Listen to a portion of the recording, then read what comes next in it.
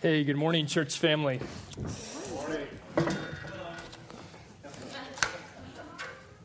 It's a pleasure to be here.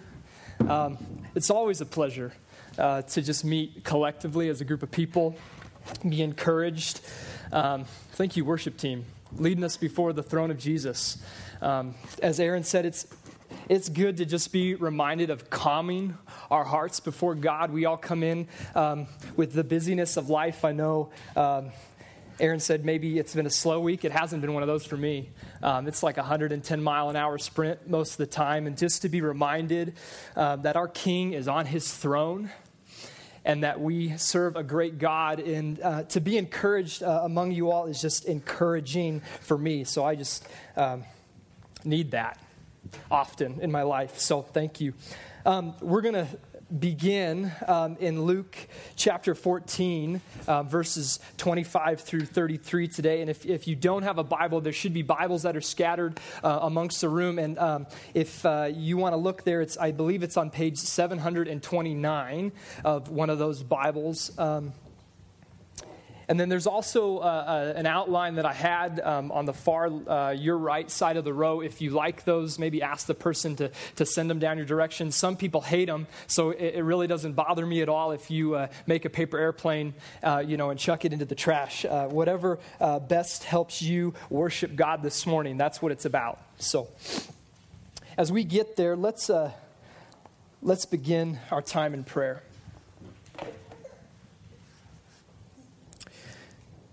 Lord Jesus, we are hungry, Lord, because in your name is power. Lord, those are such great truths that we sang this morning. Lord, the desire of our hearts here this morning is to see that, Lord, to be changed by it and to live it, Lord, in the city of Greeley. And we ask that you are kind to us this morning. Incline our hearts to receive from your word the things that you would teach us. Lord, help my words to be soaked in the power of the Holy Spirit to go forth, not as my words, but as your commissioning to your church. Lord Jesus, I pray that if there's anything that is untrue that I have to say, Lord, would you would blow it away like chaff in the wind, that it may not set upon our hearts, but that we would be encouraged and challenged to see the mission of who you are and the purpose for who you are, and to live that out in thankfulness for what you've done in our lives. Lord, we love you. We ask that this be a time of worship unto you. In your name we pray. Amen. Amen. So we're going to be in Luke chapter 14, beginning in verse 25.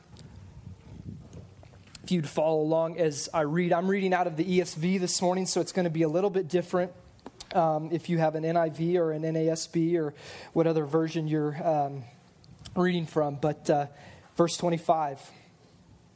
Now great crowds accompanied him, and he turned to them and said, "If anyone comes to me, does not hate his own father and mother and wife and children and brothers and sisters, yes, and even his own life, he cannot be my disciple. Whoever does not bear his own cross and come after me cannot be my disciple. For which of you, desiring to build a tower, does not first sit down and count the cost, whether he has enough to complete it? Otherwise, when he has laid a foundation and is not able to finish, all who see it begin to mock him, saying, 'This man began to build and was not able to finish.' Or what king going out to encounter another king in war will not sit down first and deliberate whether he is able with 10,000 to meet him who comes against him with 20,000? And if not, while the other is yet a great way off, he sends a delegation and asks for terms of peace. So therefore, if any one of you who does not renounce all that he has cannot be my disciple." God is a missional God. He has and is acting out in the past. He's acting out in the present, and he is going to continue to act out in the future, and he acts with purpose. His actions have an aim. They have intention. They are strategic. They are calculated. The prophet Isaiah tells us that so shall the word that goes out from my mouth. It will not return to me empty, but it shall accomplish that which I purpose and shall succeed in the very thing for which I sent it. God is acting. He is mission-minded, purpose-motivated. And what's more, he's not only a God that's acted, he's also a God that has progressively revealed his intentions, his strategy, his mission through this. Spoken by God, penned by men. These pages are one book centered on one story, centered on one faithful king, and that's King Jesus. And that king is communicated in these pages that what every page of Scripture is centered on, and that's the life, the death, and the resurrection of this King Jesus. And up to this point, in Luke, the author has been chronicling the life of Jesus, the ministry of Jesus, how Jesus has called his disciples, how he's exercised power over nature, over demons, over disease, and even death. And we're somewhere, as Aaron alluded to several weeks ago, there's a turning point in Luke right around chapter 9 where we begin to see more clarity, towards the mission and the purpose of this man, Jesus. As he heads towards Jerusalem. And it's in these last several chapters that we've been able to see different dialogues with this man, Jesus, as he's heading towards Jerusalem with these various different groups of people. As Jesus is knowingly, willingly going towards this Jerusalem, this place where he's going to be betrayed, and then soon after he's going to be killed.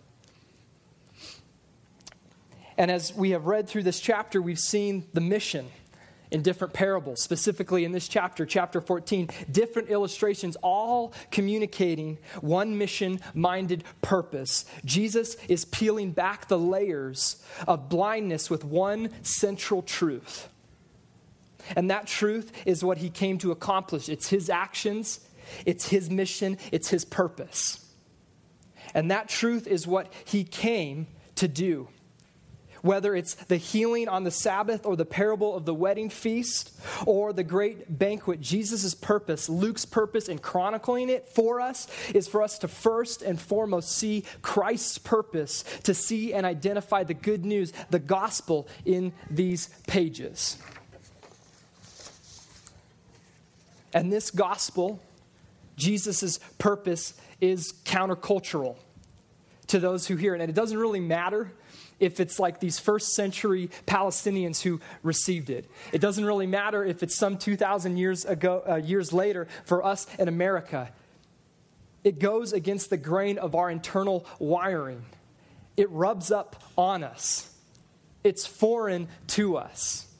It's foreign to them. It's foreign to people to push back against family traditions like we saw at the beginning of chapter 14. It's foreign to see humility as being the avenue for greatness. It's foreign to selflessly invest in the eternal health of people with no immediate reward. All of those things are foreign. And this text that we're going to look in today is probably more foreign.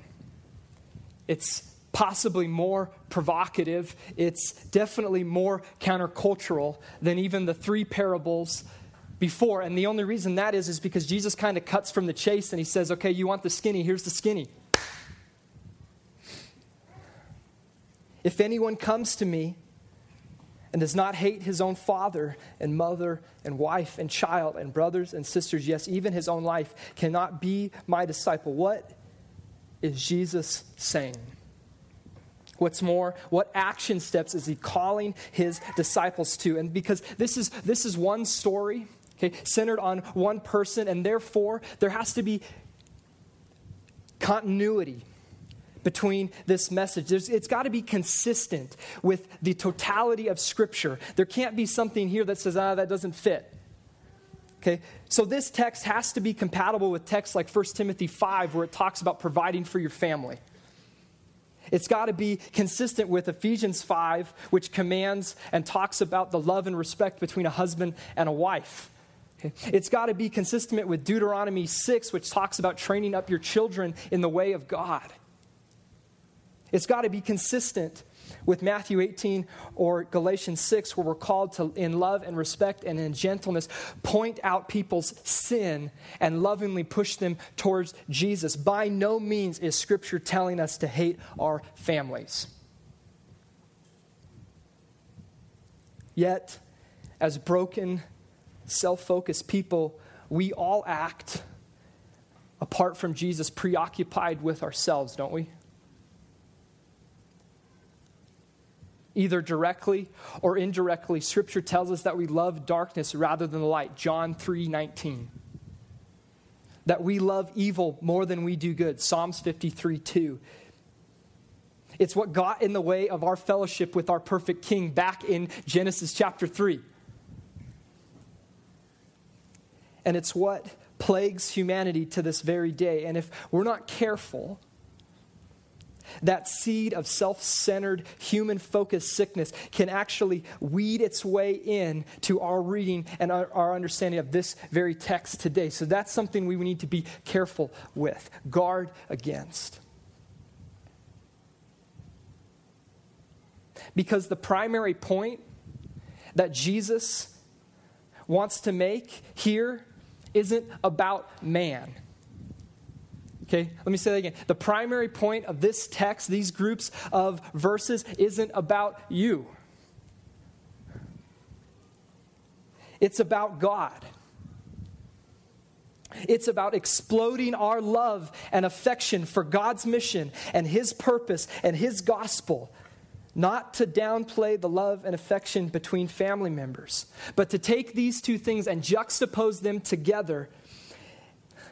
The natural love and affection between family and the unnatural love and affection that we as believers should have for God's mission, His purpose, His gospel. So the primary point here is focused on the foreign love in discipleship, increasing our understanding of that love. Using family and the affection and that affection that we have as a relative standard that we should love less than our love for loving His mission, His purpose, His gospel. Because as disciples, as followers, if you call yourself a believer in Jesus today, okay, you have understood and you have entrusted your life to the mission and to the purpose of His gospel. The gospel. Believing that before anything else existed, God was. Okay? Perfect and set apart, holy, self-sustaining. Needing nothing. And yet chose to create humanity. To be in perfect fellowship with Himself. You go back and look at the beautiful, beautiful display of what happens in Genesis chapter 2 and part of chapter 3 is that God had perfect fellowship, perfect unity with His creation as the Creator came and dwelled amongst the creation. But you don't have to read too far into this great story to see that humanity jacked that up. We rebelled. We acted out against this great King, their Creator, and God being perfect, being righteous, being the standard of perfection, pronounced judgment on the rebellion. Just as a just judge pronounces a correct verdict, God called us guilty because He is righteous. And that guilty condition and the condition of the rebellion spread through all humanity, affecting all, condemning all. And this is why in Romans chapter 5 or Ephesians chapter 2, the but God statements are so sweet. You get this kind of like weighty significance of the condition of man apart from God, and that's heavy and that's supposed to be heavy. because the joy that follows it is supposed to be that much sweeter. But God. Not because we were worth it, but because of his own motivation of love, strategically crafted a mission where he would redeem the rebellion. Shoulder the legal demands that we had been placed on the shoulders of the guilty by sending his son, Jesus. Jesus lived a life in perfect obedience to his heavenly Father's call, accomplishing perfect obedience, something that we are called to do but can't. He unjustly but willingly was put to death on a Roman cross, whereas Colossians 2 says he canceled the record of debt that stood against us with its legal demands. That's sweet. Where the great exchange took place, where Jesus sat in the seat that we should be sitting in, the seat of judgment that would absorb the wrath of God for the payment of our disobedience, where those who trusted in him would sit in the seat of mercy. Where he calls you a child.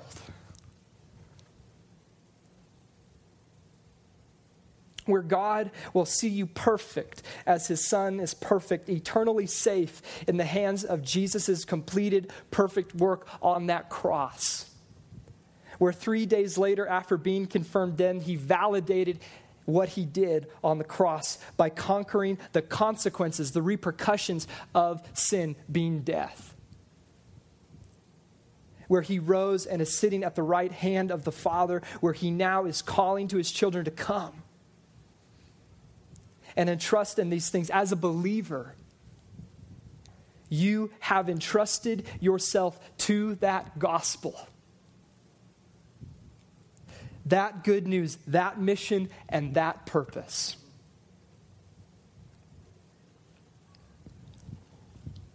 So this is God's mission amongst humanity. This is what we are called to keep in perspective of in our lives. What we are called to love more than our fathers, to love more than our mothers, love more than our wives, love more than our children, love more than our brothers, love more than our sisters, and yes, and even our own self. This is the first call in this passage, the first call of the gospel. The call of rejecting oneself and accepting Jesus, the call to love the foreign love of discipleship. But Jesus wants to be clear on this call of accepting him. He does not only include him standing in our place of punishment and us receiving his imputed righteousness, it also includes his role as Lord and King over your life and mine. Verse 27, whoever does not bear his own cross and come after me cannot be my disciple. Jesus uses a powerful illustration to communicate the lengths of his lordship over his followers. So think, if you can, back at this time, you've got this set of Jewish people who are largely able to exercise and observe a lot of the historical traditions that they had as a culture, but they weren't a sovereign nation. They weren't completely autonomous. They were ruled by a foreign power. This foreign power was Rome. And Rome ruled with great authority, implementing to those who they found guilty of severe crimes the punishment of crucifixion. Crucifixion was brutal, where a man would be hung upon a Roman cross, stretched out so that the perpetrator's diaphragm would be elongated, so that the individual actually had to use his own feet to scrape his body up this post that's behind him so that he could catch a breath. The purpose was to have this man suffocate over time. And if the individual did not suffocate, the Roman soldiers, after a period of time that they deemed was sufficient, would come by and break the individual's legs so that he would. And then, quite possibly, they would then take a spear and slide it up underneath the rib cage, up through the shoulder blade to ensure that you were dead.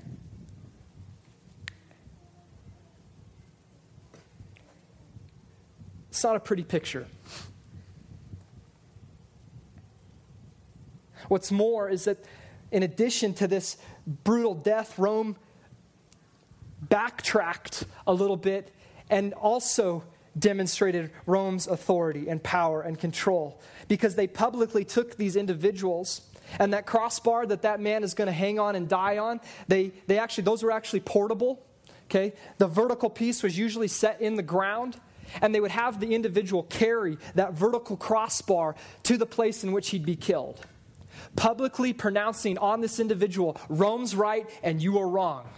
We are king, you are subservient to my kingship. So when Jesus is articulating the idea of discipleship, the idea of following him, and he's saying, if you want to follow me, you must carry the crossbar in the way that I carried the crossbar. He's saying, I demonstrated complete submission, not to Rome, not to some influential group of Jews, but to my heavenly Father's actions. His mission, his purpose. And if you want to be mine, you likewise must give up all in pursuit of the mission that I and my Father are pursuing. And that pursuit is for my name to go forth, and that you would be my followers, making followers of all nations, baptizing them in the name of the Father and of the Son and of the Holy Spirit, teaching them to observe all that I have commanded you, being my witness in Jerusalem and in Judea and in all of Samaria, gathering people to my table, not just from the lanes and the streets, but from the hedges and the highways, so that my table might be full.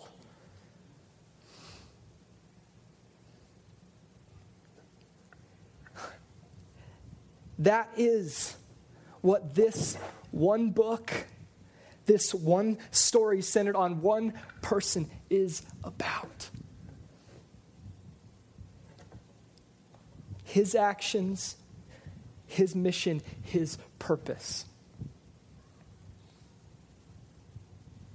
And that's significant, because that means that as we come into this place and we gather and as we sing, or we go to lunch with people, or we connect with people in the office, or whether it's on a play date for moms or whatever, or if we go to church house on Fridays, or if we go play some softball game on Wednesday, that means that all of that isn't for you. It's not for me. It's for him. It's about him. This story, as much as we want to make it and manipulate it, isn't about you. It's not about me. It's about Jesus. It's always been about him, and it's always going to be about him.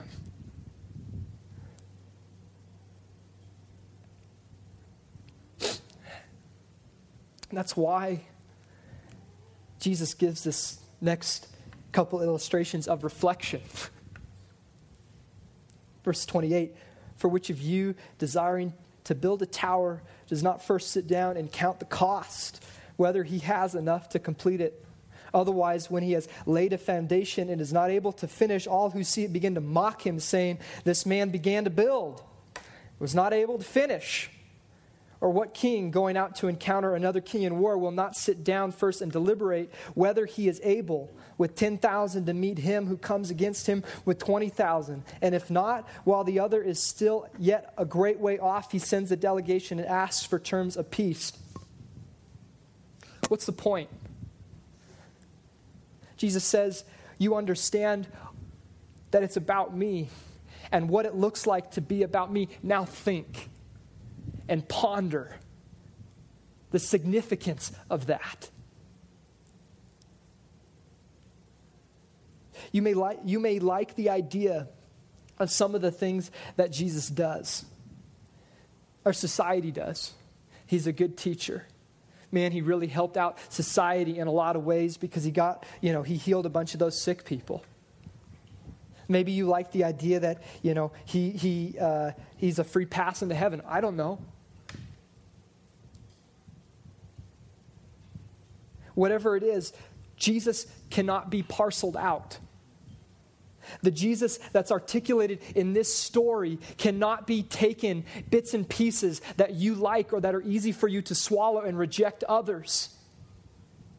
Jesus' call to discipleship, his call to follow him, follow his mission is articulated in this story. And as followers, we are supposed to yield to his lordship and to his kingship, regardless of the cost. Therefore, contemplate, consider, because this is heavy. Are you willing to surrender to love him more than your father, love him more than your mother, love him more than your wife, your children, and your brothers, your sisters, and love him more than yourself? Are you going to surrender to the call to publicly carry the wooden crossbar, proclaiming Jesus' rule, authority, and power and control over your life? The Bible doesn't mix words about the number of categories of people that will stand before him when you die. There are those who will continue to reject Jesus' life, death, and resurrection, and those who are passionately going to pursue it. There's no third category. No neutral stance before a perfect God. No other way to come before him boldly with great assurance that he will accept you other than trusting in this Jesus. No excuse will be accepted. No occupation will get you there. No service is going to pay for it. No church attendance is going to cover it. No donation number will buy your way in. No tally, no documented good deeds will make your imperfect life perfect. It just won't. For a perfect king to overlook your imperfect rebellion against him, you need Jesus.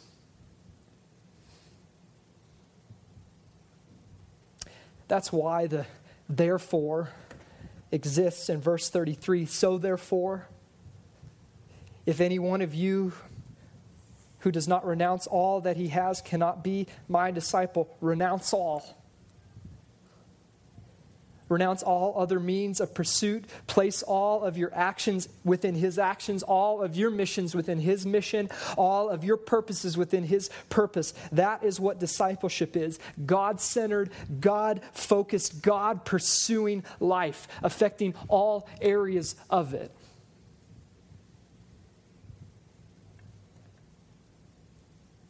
It's challenging. We botch it far more often than we get it right, don't we?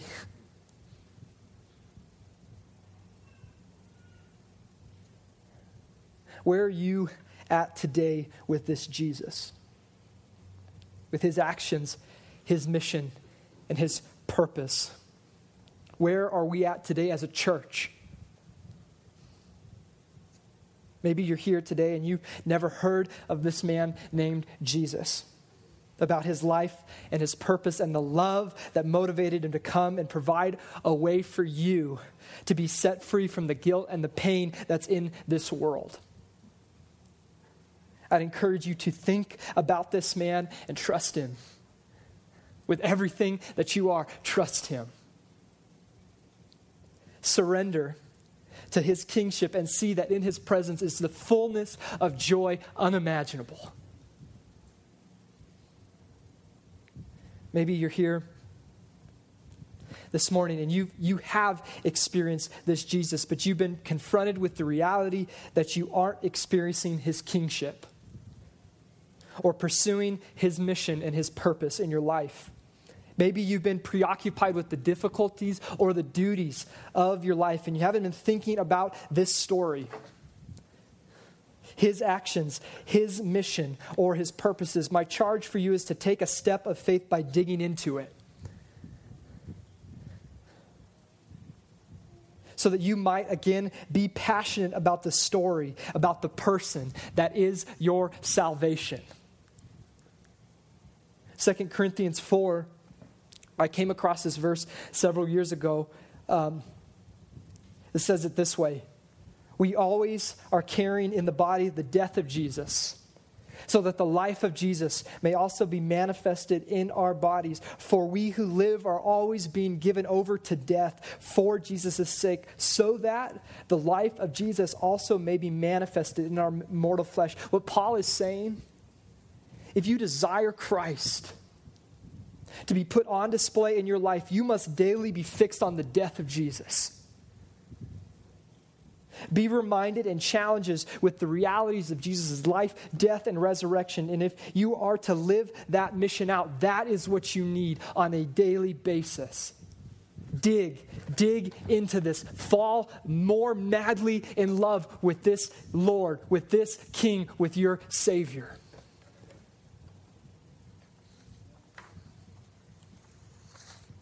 Maybe you're here today and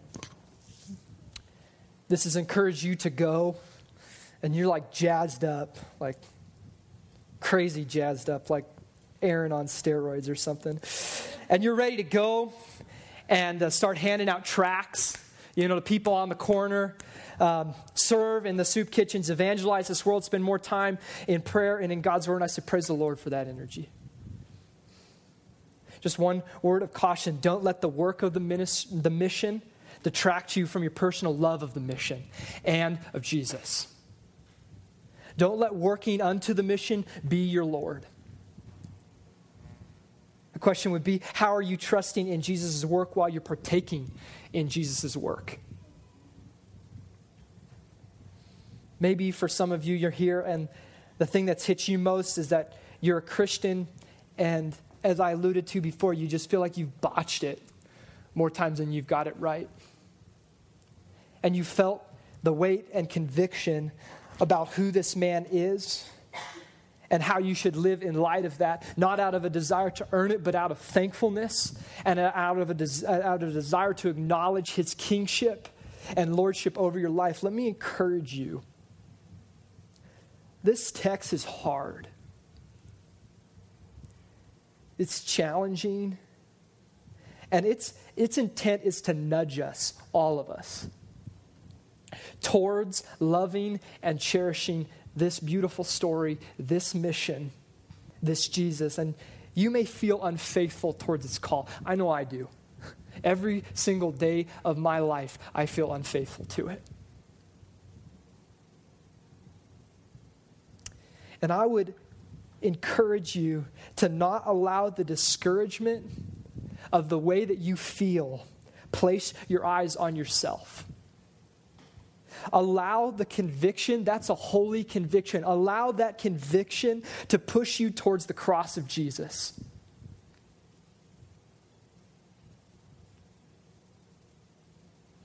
Be at peace that this Jesus has already accomplished everything that you need. Find the mission that he has uniquely imparted to all of us and allow that to be a source of worship in your own heart. If it's being a student, identify why you are in the stage of life that you are in right now. Get practical. Why are you in the classes that you are in right now? Why do you have the professor that you have right now? Why do you have the peers that you have right now? Why are you in the study groups that you are a part of right now?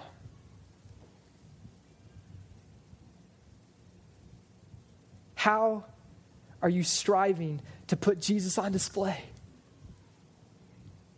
How does this impact the way you communicate to your peers, your whoever, your professor? How does it make you look at your busy work? Okay, how does that impact your attitude towards those study groups when everybody sits around that table and just starts complaining about the assignment? How does the pursuit of Jesus impact that? Maybe it's work. How are you striving to see the mission of the gospel in your workplace? How are you striving to publicly display Jesus' authority on your life in the workplace? How does this impact the way you communicate to your peers, to your boss? How does this help you and motivate you to strive towards excellence in the things that you do? When you hand in that assignment, are you acknowledging that you're working diligently unto the Lord and that your craftsmanship, your workmanship is an example in which you can take that and say, God has blessed me, I want to bless you? How does that drive you towards excellence in what you do? If it's marriage, how are you striving to lay down your life for your spouse? Speak specifically to men. How do you come home and how are you ready to serve instead of be served? Man, that's hard.